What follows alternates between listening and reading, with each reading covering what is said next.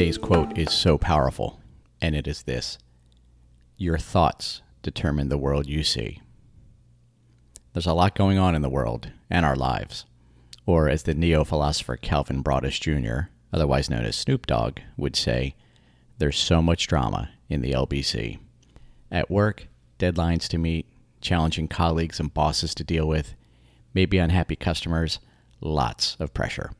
In our personal lives, trying to carve out enough time with family and friends, concern over health or the well-being of people we care about, perhaps worry over finances and the future of our loved ones, societally, dealing with political trauma, national and international tension, environmental suitability, market stability, what the future might hold, on and on.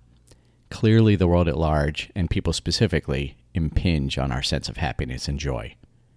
But do they really?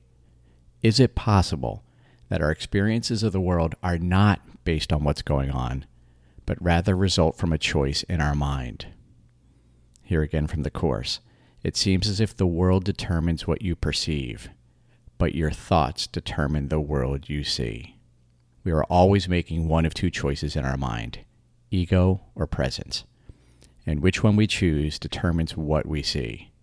When we choose the ego, we experience a fearful, dangerous, hostile, sad, wicked, and crazy world, one to which we can all relate.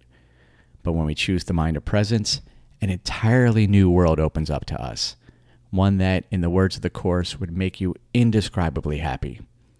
The choice is up to us, as is the world we experience, but we always get one at the expense of the other. Thus, we should choose wisely. How do we know which choice we made? By how we feel. So whenever we're not experiencing that sense of joyful tranquility, we gently remind ourselves that we made the choice for the ego, and now we can make a different choice.